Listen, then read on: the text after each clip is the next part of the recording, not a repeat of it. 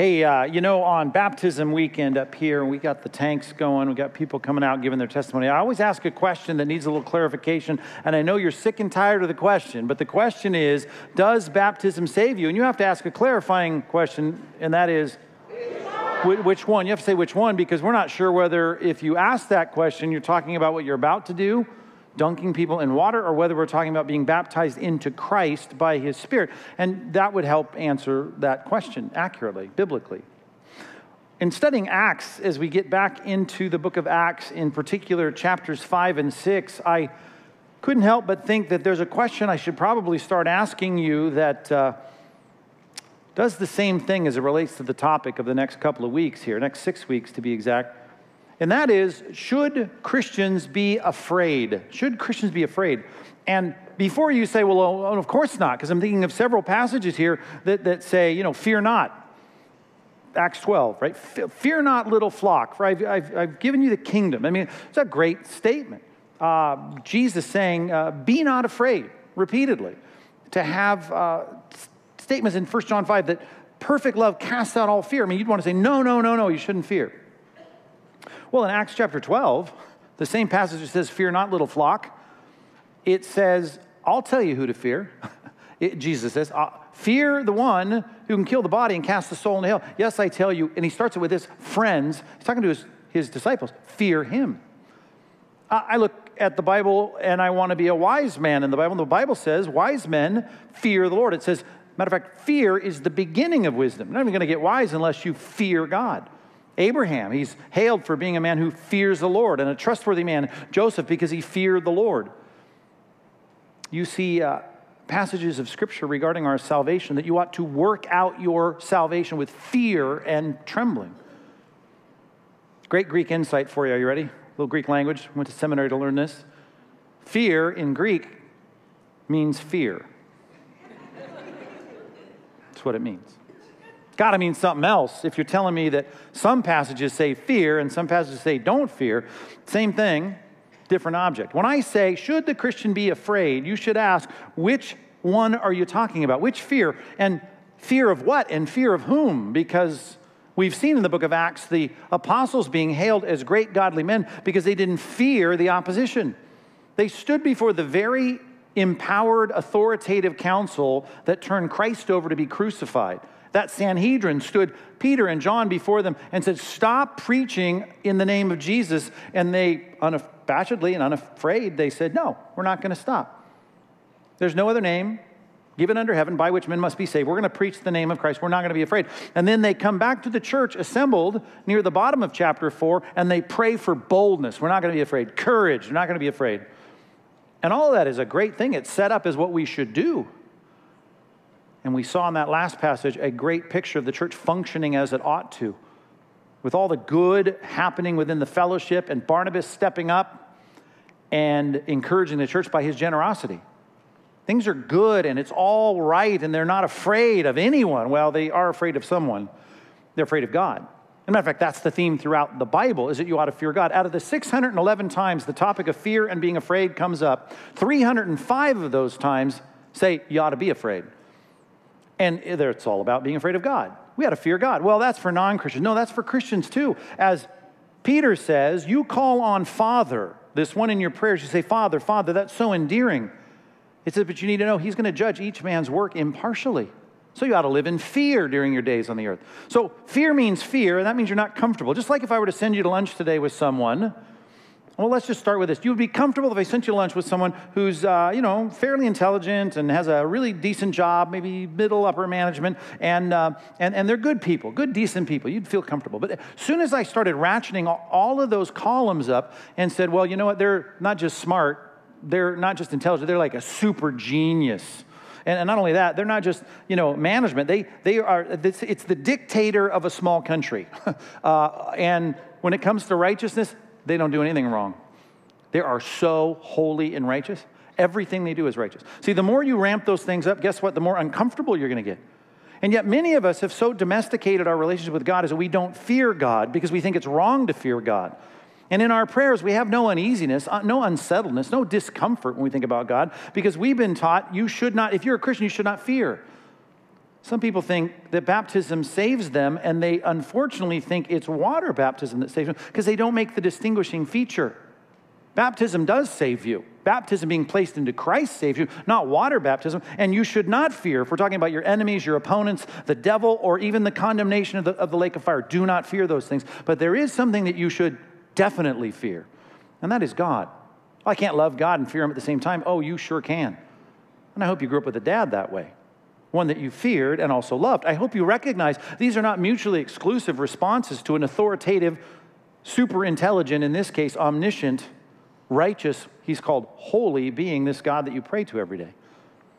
And God makes the point in Acts chapters 5 and 6 that we ought to fear God. And we're going to talk about the righteous, appropriate fear of God that you ought to have. And there are 3 reasons to fear God built into the first 11 verses of Acts chapter 5. And I want you to take a look at it with me, beginning with one simple contrastive conjunction, the word but. Look at this with me. Take your Bibles out. Don't just stare at me. Look at your Bibles. Pull them out. Pull it out on your phone or your iPad or your printed Bible and look at Acts chapter 5. We're going to study 11 verses. That's why we come to church, to study the Bible. We're going to hear what God has to say so that we can shape and mold our view of who God is and conform it to what God has revealed about himself. And this is the kind of passage people just skip right over. They don't want to talk about this because they think, well, it doesn't fit my view of God. Well, we're not supposed to have the Bible fit your view of God. We're supposed to have our view of God fit the Bible. So let's study this passage and find 3 reasons we ought to fear the Lord. Very important that we fear God. What does that mean?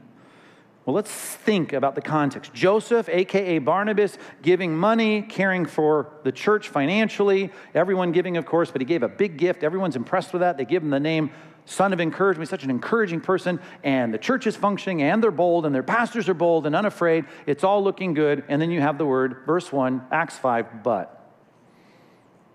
A man named Ananias and his wife Sapphira sold a piece of property. Sounds like Barnabas. He sold a piece of property. But in this case, it was with his wife's knowledge, verse 2, that he kept back for himself some of the proceeds and brought only a part of it and laid it at the apostles' feet. Same phrase used of Barnabas. Here it is. Hey, pastors, use this money for the good of the church and the advancement of the gospel and the meeting of needs in the body of Christ. But there's another contrastive conjunction. That sounds like a good thing. But Peter said, Ananias, why has Satan filled your heart to lie to the Holy Spirit and keep back for yourself part of the proceeds of the land? While it remained unsold, did it not remain your own? And after it was sold, was it not at your disposal? Why is it that you've contrived this deed in your heart? You've not lied to man, but to God. When Ananias heard these words, he fell down and breathed his last. And great fear came upon all who heard it. I guess so. The offering is passed. Someone puts in a big check and they die. I mean, that's going to change the tone of the service a little bit. Not only that, it comes preceded with a conversation with the pastor. They just put in a huge check, and the pastor goes, why did you contrive this deed? What are you talking about? Giving a big amount of money here. Yeah, but you're acting like you sold a piece of property and you gave the entire proceeds, just like Barnabas did in the previous chapter, and you're acting like you gave all the proceeds when in fact you didn't. And still, I'm just baffled. God, you're going to kill someone over that? That just seems unreasonable. Matter of fact, this is a passage people look to say God, the God of the Bible, is unreasonable. Some people even said maybe this didn't even belong in the Bible. That'll certainly set a tone of fear among the people when someone reaches out to give to the church and they die simply because they're acting like they gave all of it when they only gave part of it. Verse 6, the young man rose and wrapped him up and carried him out and buried him. After an interval of about 3 hours, his wife came in, not knowing what had happened. And Peter said to her, tell me whether you sold the land for so much. And she said, yeah, for so much. That was the price. But Peter said to her, how is it that you've agreed together to test the Spirit of the Lord? Behold, the feet of those who have buried your husband are at the door, and they will carry you out. Immediately she fell down at his feet and breathed her last. You want an appointment with the pastor at that point? Think about it. Talking with the pastor about your giving, and 2 people have died. When the young man came, they found her dead, middle of verse 10. They carried her out and buried her alongside her husband, and great fear, not just fear, great fear came upon the whole church and upon all who heard these things. Now, this is an appropriate fear, a fear that's going to later be referenced in the book of Acts as why the church was growing and favored. They were growing in the fear of God, and this was a good thing. Because half of the references to fear are positive references to fear, the kind of fear that we should all have. Now, just so you understand the problem, it is a slight problem on the surface. Let's just quantify it. I don't know what Barnabas sold his property for, but let's say he had a piece of property, maybe it was on the island of Cyprus where he's from, and he sells that property, and he's not selling a refrigerator or a PlayStation. He's selling something of massive value. This is a piece of property, hadn't changed. That's a huge asset. And let's just say it wasn't his primary residence. So he sells a piece of property that was in his family or whatever it might have been. Let's just quantify. Let's just say it was a $50,000 piece of property, and he sells it, and he comes and he says, hey, Peter, I've sold this piece of property. I want to give it to the church. Just use it to meet needs. Use it to advance the gospel. Do it. And everybody goes, man, that's awesome. Then Ananias and Sapphira, they get together and they say, hey, we got a piece of property we can sell.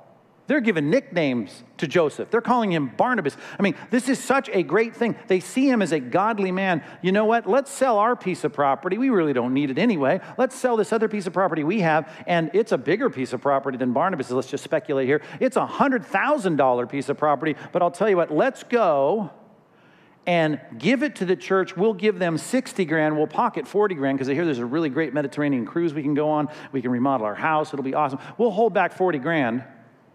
We'll give 60 grand. That's even 10 grand more than Barnabas. Can you imagine the plaque on the pew we're going to get? I mean, they're going to name the church library after us. This will be awesome. Let's go and give them 60 grand. And we don't have to tell them that we held back 40 grand. I just got to ask you a question. Who is being hurt by that lie? Anybody? I mean, seriously. I mean, if someone comes to me and says, hey, that Compass 2020 thing you're doing, launching CBI, you're going to remodel the campus, it's great. I sold a piece of property. You know what? Here's $60,000. I sold the property. Here it is. I'm not going to sit around and ask you, was it just 60 grand? I mean, I'm going to be like, dude, thanks. That was awesome. We can put that to use for the glory of God, the advancement of the kingdom, the planting of churches. That's awesome. Congratulations. And yet here, for some reason, God made sure that Peter knew. How he knew, it doesn't say, but he knows they didn't sell it for 60 grand. They sold it for 100 grand, and they're making it like they sold it for 60 grand, and what do they want? Who's being hurt? Is this dirty money, right? Is it like they did something wrong? They're running some illegal operation, or they're skimming money, or they're extorting money, or, maybe it's like, you come back from Vegas one weekend and go, man, I had a great weekend in Vegas, man. I played the table. I got 60 grand I'm going to give to the church. Now I'm going to be a little, But not you selling your property. I mean, what's wrong with that? And that you don't tell me that it's all, I mean, even if you lied to me about it, who is being hurt by that? Peter seems to think here, it's a huge deal. You're lying to God. What are you talking about? I just want you to process this. Because I know that you and I think that the things that we do so often are small things, and to us they are small things. And you can even say, you know what, I deceived for the sake of my reputation, but really who's being hurt by it? Oh, maybe people think I'm a little more godly than I actually am, but really who's being hurt? You'd have a point when it comes to us sitting around talking about big sins versus small sins, but to God, it's a big sin. Had Jesus warned about people trying to be made out as more godly than they actually are? How often did Jesus say, beware the leaven of the Pharisees? Beware just acting a little bit and replicating a little bit of the attitude of the Pharisees. And what was the main attitude of the Pharisees? Matthew 23. Woe to the Pharisees. Why? Because they're hypocrites. They're hypocrites. They're hypocrites. They're trying to be made out as righteous people. In chapter 6 of Matthew, he said, when they're going to pray, man, they're going to let everybody know they're going to pray. They're going to pray long prayers. They're going to pray on the street corners, make sure everybody sees it. They want everyone to think they're godly. And they're actually deceiving. They're deceiving people into thinking they're something that they're not. And when it's time for giving, they give, but they blow trumpets, let everybody know, hey, everybody, I'm giving a big offering today. They make sure people know it. That was a big sin to God. But to us, not that big of a sin. Because most of us judge sin as to whether or not anyone's hurt by it. Well, apparently God was hurt by it. But you and I, really, if we have an issue where someone is simply lying and it seems like a victimless crime, I just want you to know what's going on in this passage. But God says, I want my church to be holy. I don't want them to lie. I don't want them to deceive. I don't want them to worry about their reputation and try and inflate their reputation to have people think they're more godly than they actually are. Now, my sermon is not just about the particular sin of Ananias and Sapphira, deception for the sake of reputation. Because I'm not sure what sin it is that you're being tempted with this week.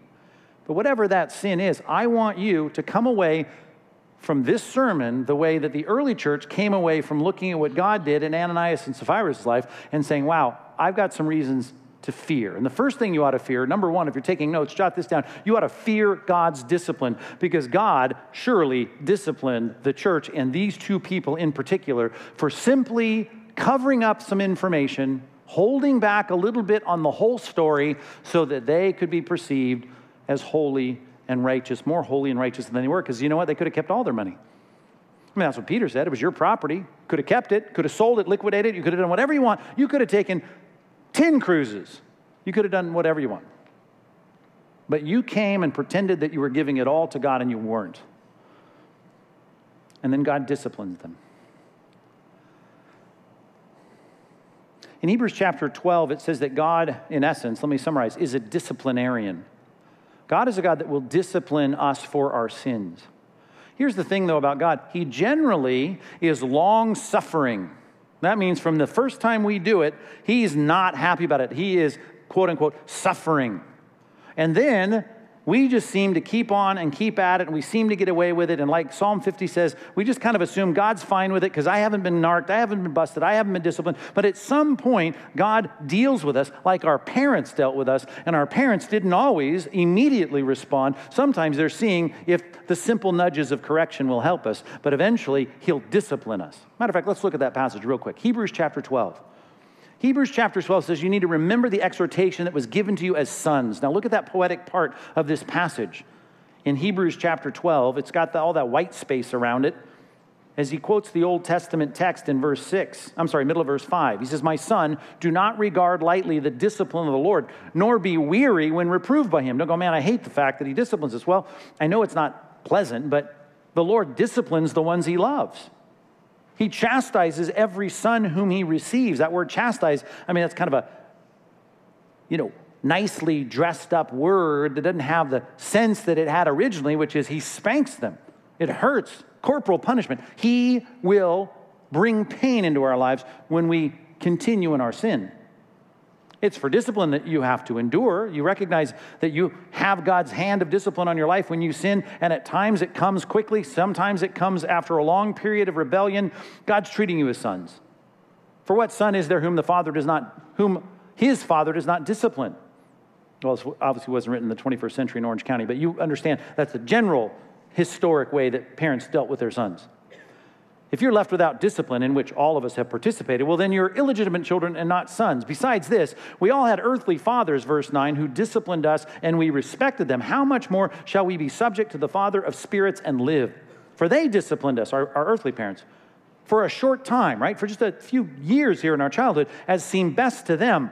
But he, God, he knows everything. He knows our heart, our intention, our motives, even the secret things like Ananias and Sapphira and what they were up to. He disciplines us for our own good because he sees everything. And the whole point is that we can be holy.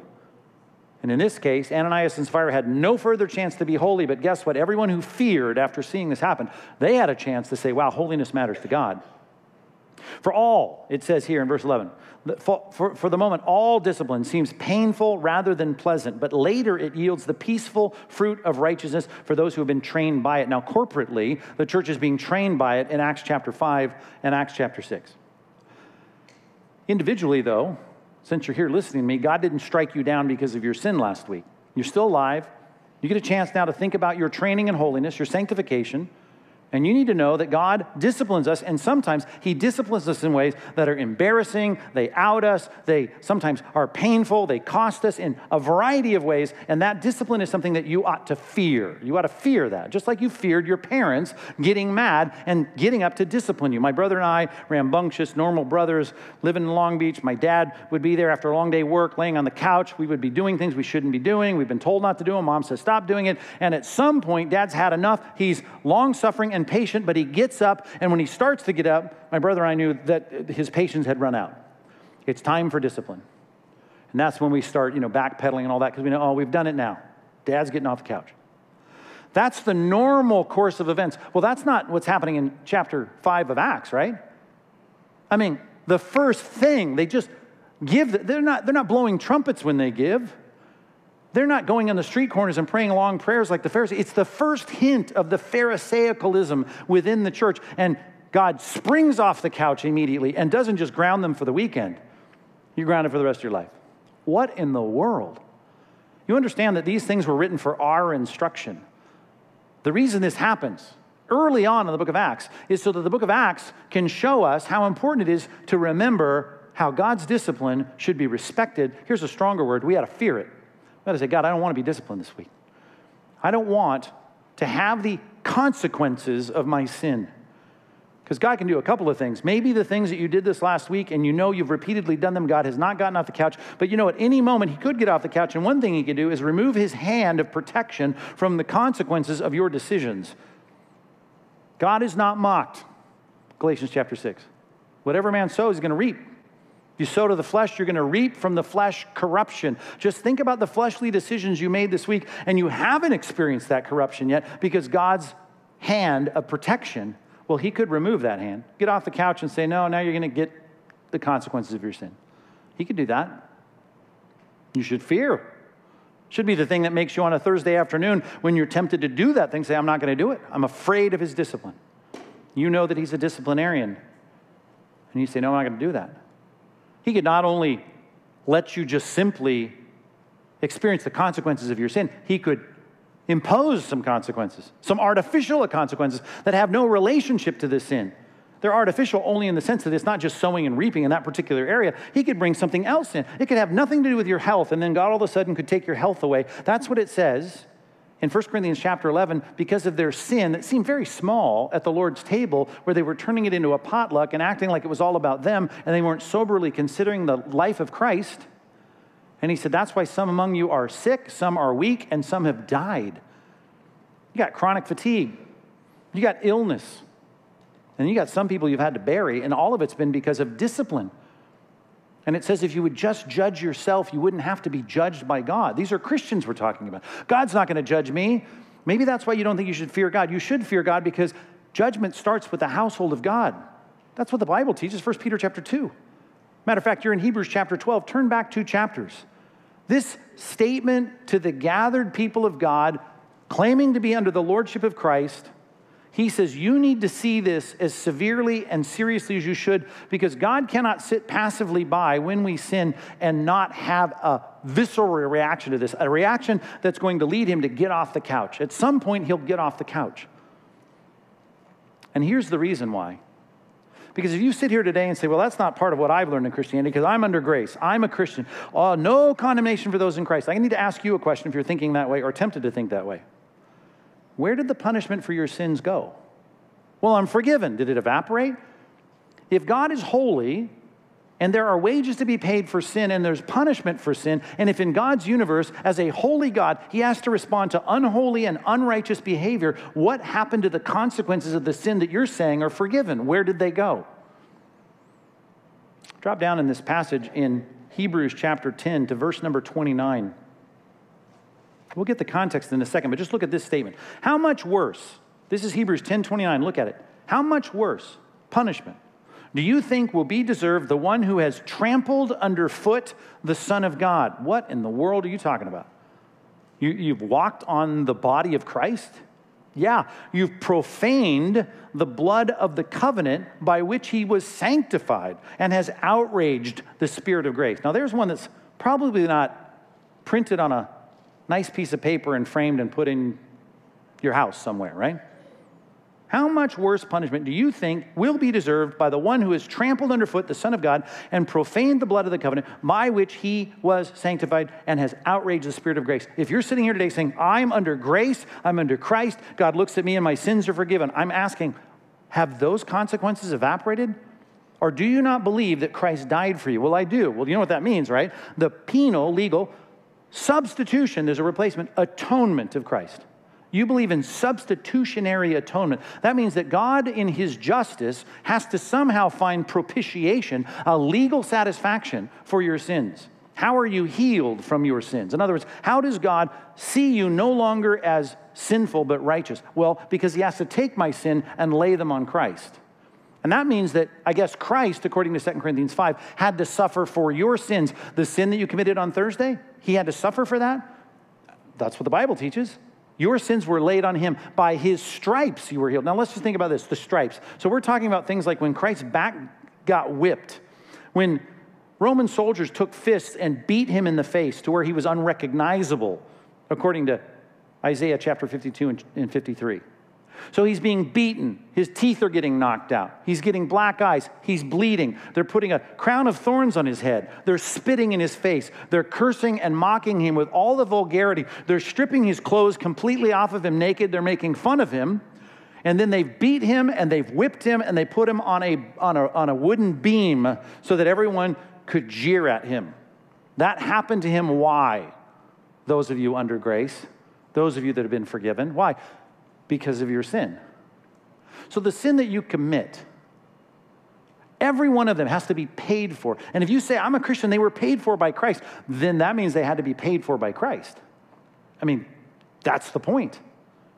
And therefore, when I think about how God must view me when I, maybe like Ananias, want to deceive you, I want to lie to you, so that you can think I'm more holy than I actually am, then that sin somehow had to be dealt with by God. How is that going to make God respond?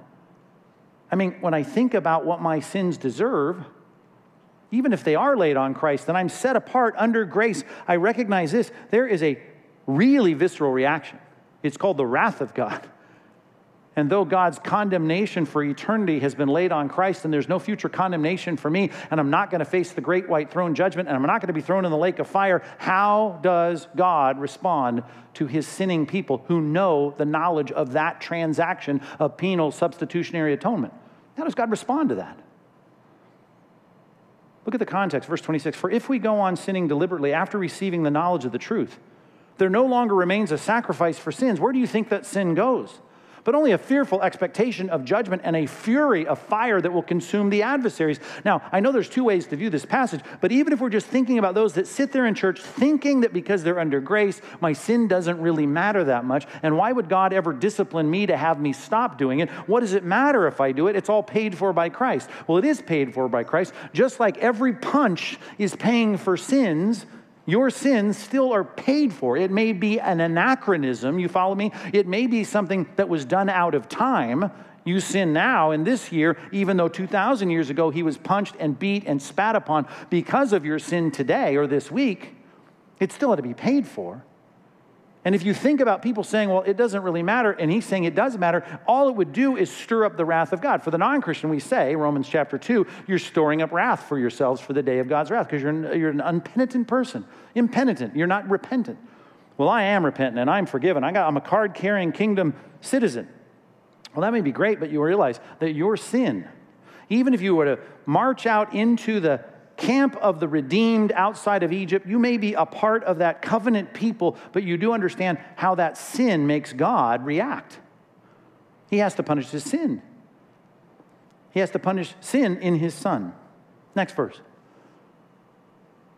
Anyone, he thinks about those people in the desert who has set aside the law of Moses. They didn't do it. They broke the law. Dies without mercy on the evidence of two or three witnesses. There were capital offenses and they died for them. How much worse then, in this new covenant age, do you think will be deserved by the one who has trampled underfoot the Son of God? The payment for sin is they're acting like it doesn't matter and profaned the blood of the covenant by which he's been sanctified. He's outraged the Spirit of grace. We know him who said, if you think you are a Christian, then you know this one, don't you? Who said, vengeance is mine, I will repay. Yeah, but he repaid Christ instead of me. And again, the Lord will judge, look at these two words, his people. Oh, it is a fearful thing to fall into the hands of the living God. It's a fearful thing when my dad, who loves me in a covenant relationship, a parental, father-son relationship, even though that may be the case, and I'm not being taken to the orphanage that day, it is a fearful thing when dad gets off the couch. And I'm just saying, the picture in the scripture is there is a healthy, biblical, righteous fear of saying the thing that had to help me through my temptation this week is fearing the discipline of the Lord. Ananias and Sapphira didn't have any other chances to fear the Lord. But the whole church feared the Lord. And they feared the Lord because they just watched. In a front row seat, they watched the discipline of God upon his people. Discipline begins with the household of God. He's willing, even in Corinth, to have people be chronically sick, fatigued, and even die. And all of that is so the rest of the people can sit back and take note. All these things happen for our instruction. Learn from Ananias and Sapphira. Fear the discipline of the Lord. Go back to our passage now in Acts chapter 5. Remember this. Even though it's a very simple equation, they sinned, they died, the church feared. The discussion of the sin becomes quite informative. Look at verses 1 through 4. This Ananias and Sapphira sold the property, they liquidated that, they kept back part of it, they deceived to be considered more righteous than they were. Now, verse 3, Peter says, Ananias, why has Satan filled your heart? Wow, Satan. To lie to the Holy Spirit. Lie to the Holy Spirit? You're not lying to the Holy Spirit. You're just trying to be like Barnabas. You're hoping that the church will see you as generous as Barnabas is seen. No. You're lying to the Holy Spirit. And you kept back for yourself part of the proceeds of the land. While it remained unsold, didn't it remain your own after it was sold? It was at your disposal. Why is it you've contrived this deed in your heart? You've not lied to man, but to God. Interesting now how the whole focus shifts before the punishment comes, before the discipline comes. Here is Peter going, you lied to the Spirit. When people study this passage, certainly in their theology classes, they start looking at things like, wow, we see the personality of the Spirit here. You don't lie to a force, you lie to a person. Holy Spirit is a person, not a force. You see that he's equated with God. You didn't lie to man, you lied to God. You just said you lied to the Spirit, so the Spirit must be God, co-equal with God. You learn some things about the Spirit, the Trinitarian co-equal nature of the Godhead. All that's great. But that's not what we should be focusing on here, even though all of that is gleaned from this passage. What you ought to be focused on is that when you and I do something against each other, which in this case seemed like a victimless lie, God takes it seriously. His Spirit that he's made to dwell within us, the Spirit that functions in our church, is being offended by the lies that we tell, by the things that we do that are sinful. And therefore, let me shift a little bit from fearing the consequences of what God will do to what God feels, if I can put it that way. Number 2 on your outline, we ought to fear displeasing God, and that's distinct from fearing his discipline. Fear displeasing him. Do you love God? If you love God, I want you to think about it. If you love God, do you love God? That means you care about God and what God feels, how he responds. Well, I don't want him to be mad at me. That's not what I said. I want you to stop before you say, at me. I don't want God to be mad. And part of his anger starts with this. Jot it down. Genesis 6:6. It starts with grief. It grieved the Lord to his heart, the Bible says, because of the sin of people. Sin grieves God. Do you care about that? Do you care about that? Do you care that what you did this week that was sinful grieved the God who made you and the God who redeemed you? You got to care what he thinks. As a matter of fact, in the New Testament, speaking of the Spirit, it says in Ephesians chapter 4, do not grieve the Spirit of God, with whom you've been sealed until the day of redemption. God has put his Spirit within you. Don't grieve him. Interesting to know how that paragraph starts. Here's how it starts. Put away all falsehood and do not lie to one another. Again, how easy is it for us to deceive people, to hold back information, to give them the wrong impression? And the Bible says you should not do that because one of the things that it does is it brings grief to God. Don't grieve God. And if you love him, that should matter to you. It's one thing for me to fear Dad getting off the couch. One of the reasons my dad was there on the couch, took him a long time to get off the couch, is because of his job. He worked hard as a cop. That's a hard job. You're facing, all the people that don't like you. And, they knew my dad lived there. He'd drive his car there. And when he was working motors, he had a motorcycle there. And they knew we lived there. And so they'd throw eggs at our house periodically. And, they would say nasty things to me on the way to school. And so they knew we lived there. And a lot of vitriol against cops, not just now, but back then when I was growing up. And so it's one thing for me to fear him getting off the couch, but if I were doing things in that den, and my brother and I were engaged in things that were like the things that were happening by the punks out on the street who hated my dad, if I now started to act like they acted, I should not think, just what's dad going to do to me? I should think, what does that do to my dad? Do you see the difference? You need to care not only that he might discipline you, you need to care that it displeases him. Because even this very simple thing of lying, so that people will think I have a better standing before the people of God than I actually do. You understand that in John chapter 8, verse 44, when the topic of lying came up, he said, you know what? When you lie, you're like your father, the devil. He's a liar, and he's been a liar from the beginning. When he speaks a lie, he speaks his native language. You don't think lying is a big deal. I understand that.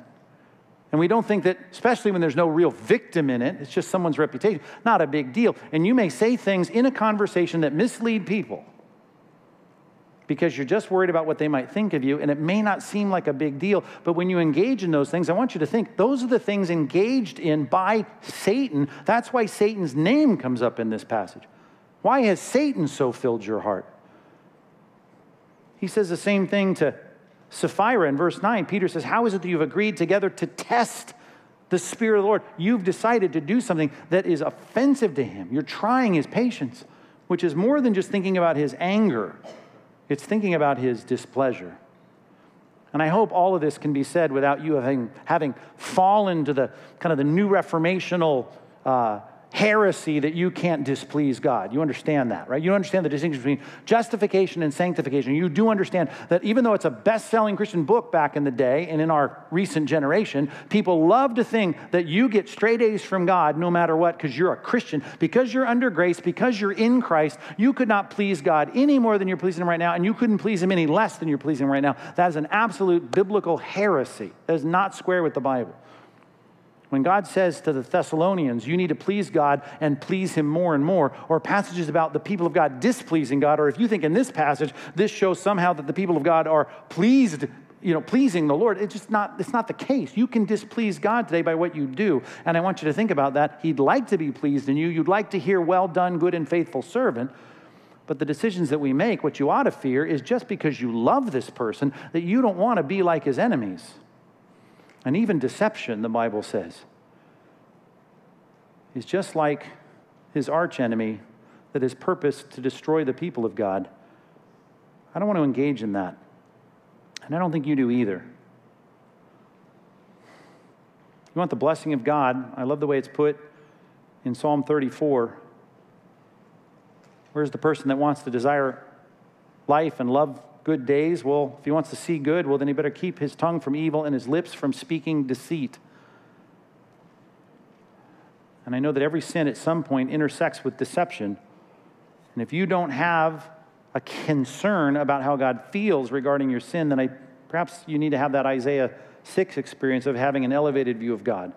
Because the more holy he is in your mind, the more attractive this God is to you, the more you're going to hate your sin and hate displeasing him by your sin. Fear God's discipline, fear displeasing God, two distinct things. We all see them intertwined in this passage. Then look right next to the third point that you've yet to fill in. Look at the verse there that I've noted. What is it? Verse 1a. Well, Pastor Mike, you need to learn to count in order. I understand this goes back to the very beginning. Verse 1a, yeah, I don't even just want to say the first half of verse 1. A just means the first half, but here I just want you to look at the first word. Now, I started by noting that we're contrasting Barnabas, a.k.a. Joseph, with Ananias and Sapphira. That contrasting conjunction, but I'd like to stand back, though, and see that it's not just contrasting those two. It's contrasting everything that's gone before. I mean, in chapter 1, things are going well. God is coming and giving a promise, and wait in Jerusalem, the Spirit's going to come. The Spirit comes. Everyone's like amazed. People get saved. The preaching goes forward. No name given under heaven among men by which we must be saved. The opposition is being put down by courageous leaders as they power through the opposition. The church is unified. The church is good. Everything is advancing. The whole mission of the church, which is be my witnesses in Jerusalem, Judea, Samaria, the ends of the earth. Things are happening, man. People are getting saved. Went from 120 to 3,000 to 5,000 men plus. The church is moving forward. People are submitting to the lordship of Christ. And that contrasting conjunction in verse 1, it's a contrast not just to Joseph. It really has a step back and say that's a contrast to all the good forward momentum we have. It's like moving forward down the field, and all of a sudden the flag is thrown, and now we get set back several yards. Here's something the Bible's often concerned about: how the non-Christians view us, because if the non-Christians view us poorly, and we give them reason, to use biblical phrases, for the Gentiles to blaspheme us, it hurts our mission, and our mission is to represent Christ and his lordship in the world. And what I don't like about this passage is we're taking a step back. People have reason here to now mock the church because they're full of the same kind of hypocrisy, though in a smaller form. They don't look like Pharisees, but the seeds and the leaven of the Pharisees is now among them. This is not a good sign, and it does give the Gentiles reason to blaspheme. And I hope that as you're fighting temptation, you not only say, I'm afraid of the discipline of God, I'm afraid of displeasing God, but number three, I want you to fear detracting from our mission. Number three, fear detracting from our mission. I don't want to set the mission back. Because you know what? The CEOs all over South Orange County can do things in their lives personally, and unless it's really egregious and super illegal, it's not going to make the papers, and people are not going to be talking about it. Maybe the people in the company, but most people don't care. That happens in a Christian organization, happens in a Christian church. If that happens in a Christian ministry, a Christian school, a Christian university, the people of this society cannot wait to pounce on them. Even that statement that I think you're thinking of in Romans chapter 2, that because of sin, the Gentiles blaspheme, that came from the book of Ezekiel during the Babylonian captivity, where Ezekiel's saying, this is the problem with you sinning and going into exile, even though it's going to be over. When you went into the doghouse for 70 years, we gave the Gentiles a reason to blaspheme us. It's important that we don't derail our mission. And why was that so important? Why was Ezekiel so concerned about how the Gentile nations viewed them? Well, because the whole point of Israel going into the promised land in the beginning in Joshua was so that they could be a stark contrast to the people that they were displacing. Do not be like the Canaanites. Do not practice their abominable acts. Do not reflect the idolatry of the Canaanites. You're going to kick them out. I've had enough. God got off the couch for an entire group of people called the Canaanites. Now he says, hey, Israel, go in there and be a beacon of light. Live righteously. Do the right thing. And they go in, and God just, without even lifting a finger hardly, the whole fortress of the middle of this nation and the capital city of Jericho, it flattens. And they're all like, wow, God's with us. It's awesome. And then they go to a little city called Ai. And Joshua goes, hey, we don't even need to send all the troops. Just go in, take that little city. We'll move on. We'll continue this divide and conquer strategy, and it won't be any problem. Well, they go there, and they get wiped out. Israeli soldiers have to be buried. And Joshua, with the elders, come before God. They lay on their face. They're weeping. They're mourning. They're crying, God, why? And God says, get off your face and go deal with the problem. Well, what's the problem? Somebody among you has taken the banned items. Matter of fact, in the Septuagint, you know what the Septuagint is? The Greek translation of the Hebrew Old Testament, 3rd century BC. The heading in that, at least some of the copies of that, it has at the top a word that is the key word used in Acts chapter 5 about Ananias and Sapphira keeping back part of their sale. They kept it back, that word. It's the word that heads the section in Joshua where a man named Achan and his wife, they go in, Achan does, and he takes the banned items, doesn't take the Ferraris, he doesn't take, the mobile homes, he doesn't take the Lamborghinis, he just takes a few things from the valet, takes a Rolex, or he takes a wallet or some pearls out of some dresser, so to speak. He brings some small things, hides them under the tent, says to his wife, shh, it's okay. And she goes along with it. They hold back things that were supposed to be dedicated to the Lord. And they came out like, yeah, that was good. We wiped out that group of people there. Awesome. They took some banned items in Jericho, and God said, you're not going to win. We're not moving forward. We're set back now. You got a flag on the play, back 15 yards. You now have to deal with the problem. So God identifies Achan and his family, and he says, you got to go out, capital offense. Capital offense for taking a couple wristwatches and some jewelry? I mean, really? Yeah, really. Why? Because you're starting this movement, this whole thing that we're going to complain about 1,000 years later that you did not do it. I'm going to start at the beginning by making a strong point, and that is, you got a mission here. Don't derail it. You're supposed to be godly. Oh, it's just the seeds of what the Canaanites. They're all about money. They're all about materialism. They're all about idolatry. I don't even want you stealing the small stuff here. Achan has to be dealt with, and he gets dealt with in a major way. Capital offense for stealing a few things. I mean, shoplifting, and they're executed. I mean, this is crazy. Not crazy. Why? Because God's saying, don't derail your mission. A generation before that, they're coming out of Egypt. They had no worship center. God uses Moses to say, construct the worship center. Here's what it's got to be. Here's the dimensions. Here's how you do it. Now I'm going to pick a group of people that are going to spiritually lead you, and they're called the priests, the sons of Aaron. And they're going to lead you. And you know what? I want them to do this right. And it's going to be the leadership team for the spiritual lives of the Israelites from now on. And so all the instructions are set up. And Aaron puts 2 guys in there called Nadab and Abihu, his family, his sons. And they say, great, we'll do that. And they do, except not exactly. They compromise a little bit. We don't know exactly what happened. It just says they burned strange fire on the altar before the Lord. And God said, well, you know what? You cut corners. And I know throughout the history of the priests are going to cut corners and they're not going to drop dead. But the first 2 are going to drop dead. Because I want them to always remember, though I don't get off the couch immediately when sin happens, I feel the same way. I mean, the norm should be to a holy God that every time we sin, sinners drop dead, but they don't.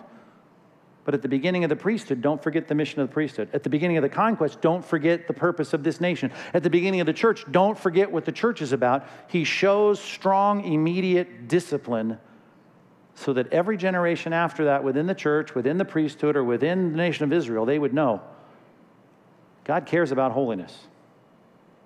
So you and I need to say, we got a job to do. The holiness of the church has to be in place if we're going to effectively call people to submit to the lordship of Christ. Do you submit to the lordship of Christ? How in the world can we claim, hey, get in and follow Christ if we're not faithfully following Christ? God's calling is for us to not derail our mission, and it will set our mission back. People don't want to listen to our evangelism if we're not, as it says in Titus 2 and 1 Timothy 6, we have to adorn the gospel. We have to give them no reason to detract from our message. Do you really want to look in the mirror and think, I'm the reason people are saying bad things about the people of God? Because they'll jump on it. It won't be fair. I understand it won't be fair. Because they have all kinds of stuff on their side of the street, but when it happens on our side of the street, man, that's a big deal. Why? Because they know we're trying to proclaim a message of holiness. We're trying to tell people to follow Christ. And they love pointing out what a hypocrite you are. I don't think that's their fault. Jesus said they're looking for a reason to dismiss our message.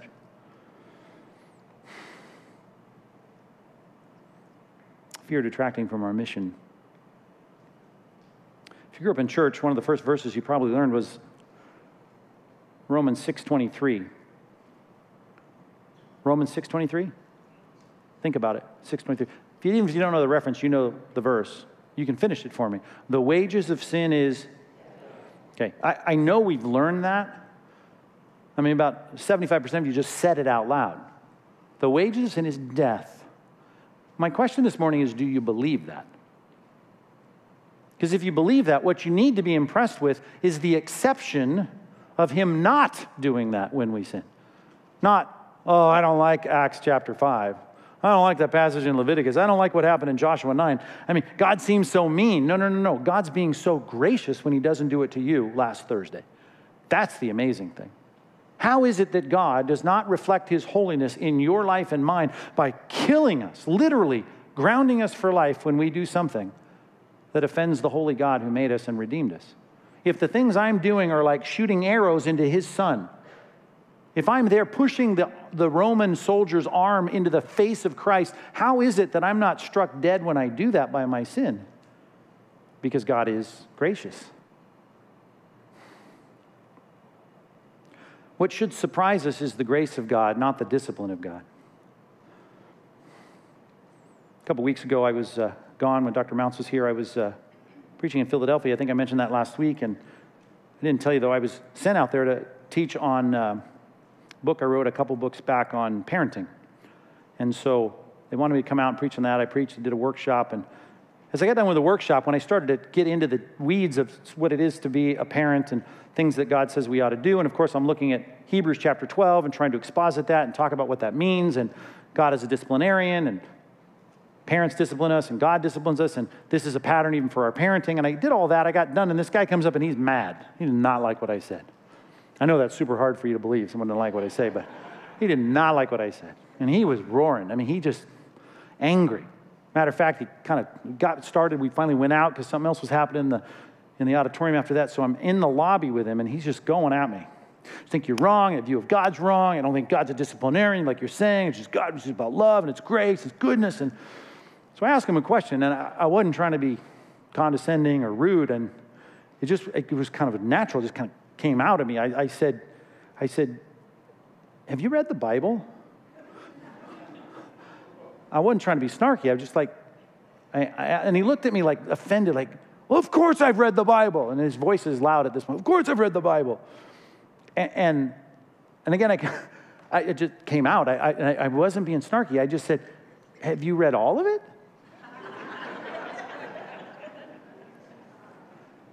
And he responded to me like I'd asked him if he'd run a marathon. It was like, well, no, come on, I haven't read all of it. Well, you knew what my assignment was after that, right?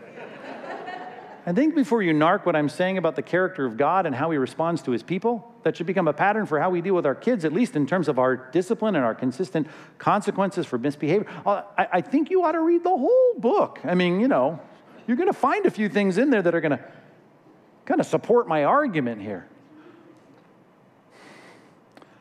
And it's funny how that came out so naturally when he was arguing about something that was so basic and fundamental to who God is, because I'm so used to and conditioned by the people at Compass, and thankfully, and I'm grateful for it, that, most of us here read through the Bible every single year. You've been here at Compass. I hope you have been prompted and spurred on to read the Bible. If you've been here 6 years, you've read it through cover to cover 6 times. Here's a guy arguing with me about the nature of God. I hadn't read through it once. And all I'm telling you is, the goal of studying the Bible, especially verse by verse, passage by passage, chapter by chapter, is to make sure we get the whole counsel of God. If I'm a topical preacher just hitting this and hitting that, I don't think I would ever say, you know what, South Orange County needs in 2020 a series on the fear of God. That'll be helpful. I don't think that's going to play well in my study when I'm thinking about kind of how to boost the good feelings of Compass and get the budget up a little bit. Fear of God, not it.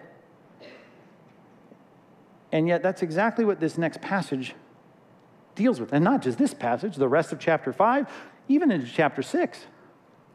So bear with me here for the next 5 sermons as we deal with what the Bible has to say about a God who would have his people stand back and say, whoa, I know how God really feels, and he shows it when he deals with his people like Nadab and Abihu, Achan and his wife, and Ananias and Sapphira. And even if you're not the one making the sales transaction, when Sapphira was called in, given a chance, tell me about your husband here. Tell me about the price. Tell me about what happened. She goes, oh, yeah. She could have said, my husband. She could have been Abigail, right? And said, Nabal, yeah, I don't know. Ananias, he's trying to pull one over on you. This is the Peter that told wives to submit to their husbands. He does not want the wife to submit to her husband at this point. Do not go along with this. Achan's wife should have said, dude, he hid it under the carpet, man. That is not what we should be doing. We got to love God enough to fear displeasing him. We need to respect God enough to fear his discipline. We got to care about our mission and our neighbors and love this world enough to say, hey, we don't want to derail our mission, what we're called to do. May this unpreached part of Scripture, in many cases, may it motivate us this week to fear the Lord as we ought. Let's pray. God, we are grateful for your grace and your forgiveness.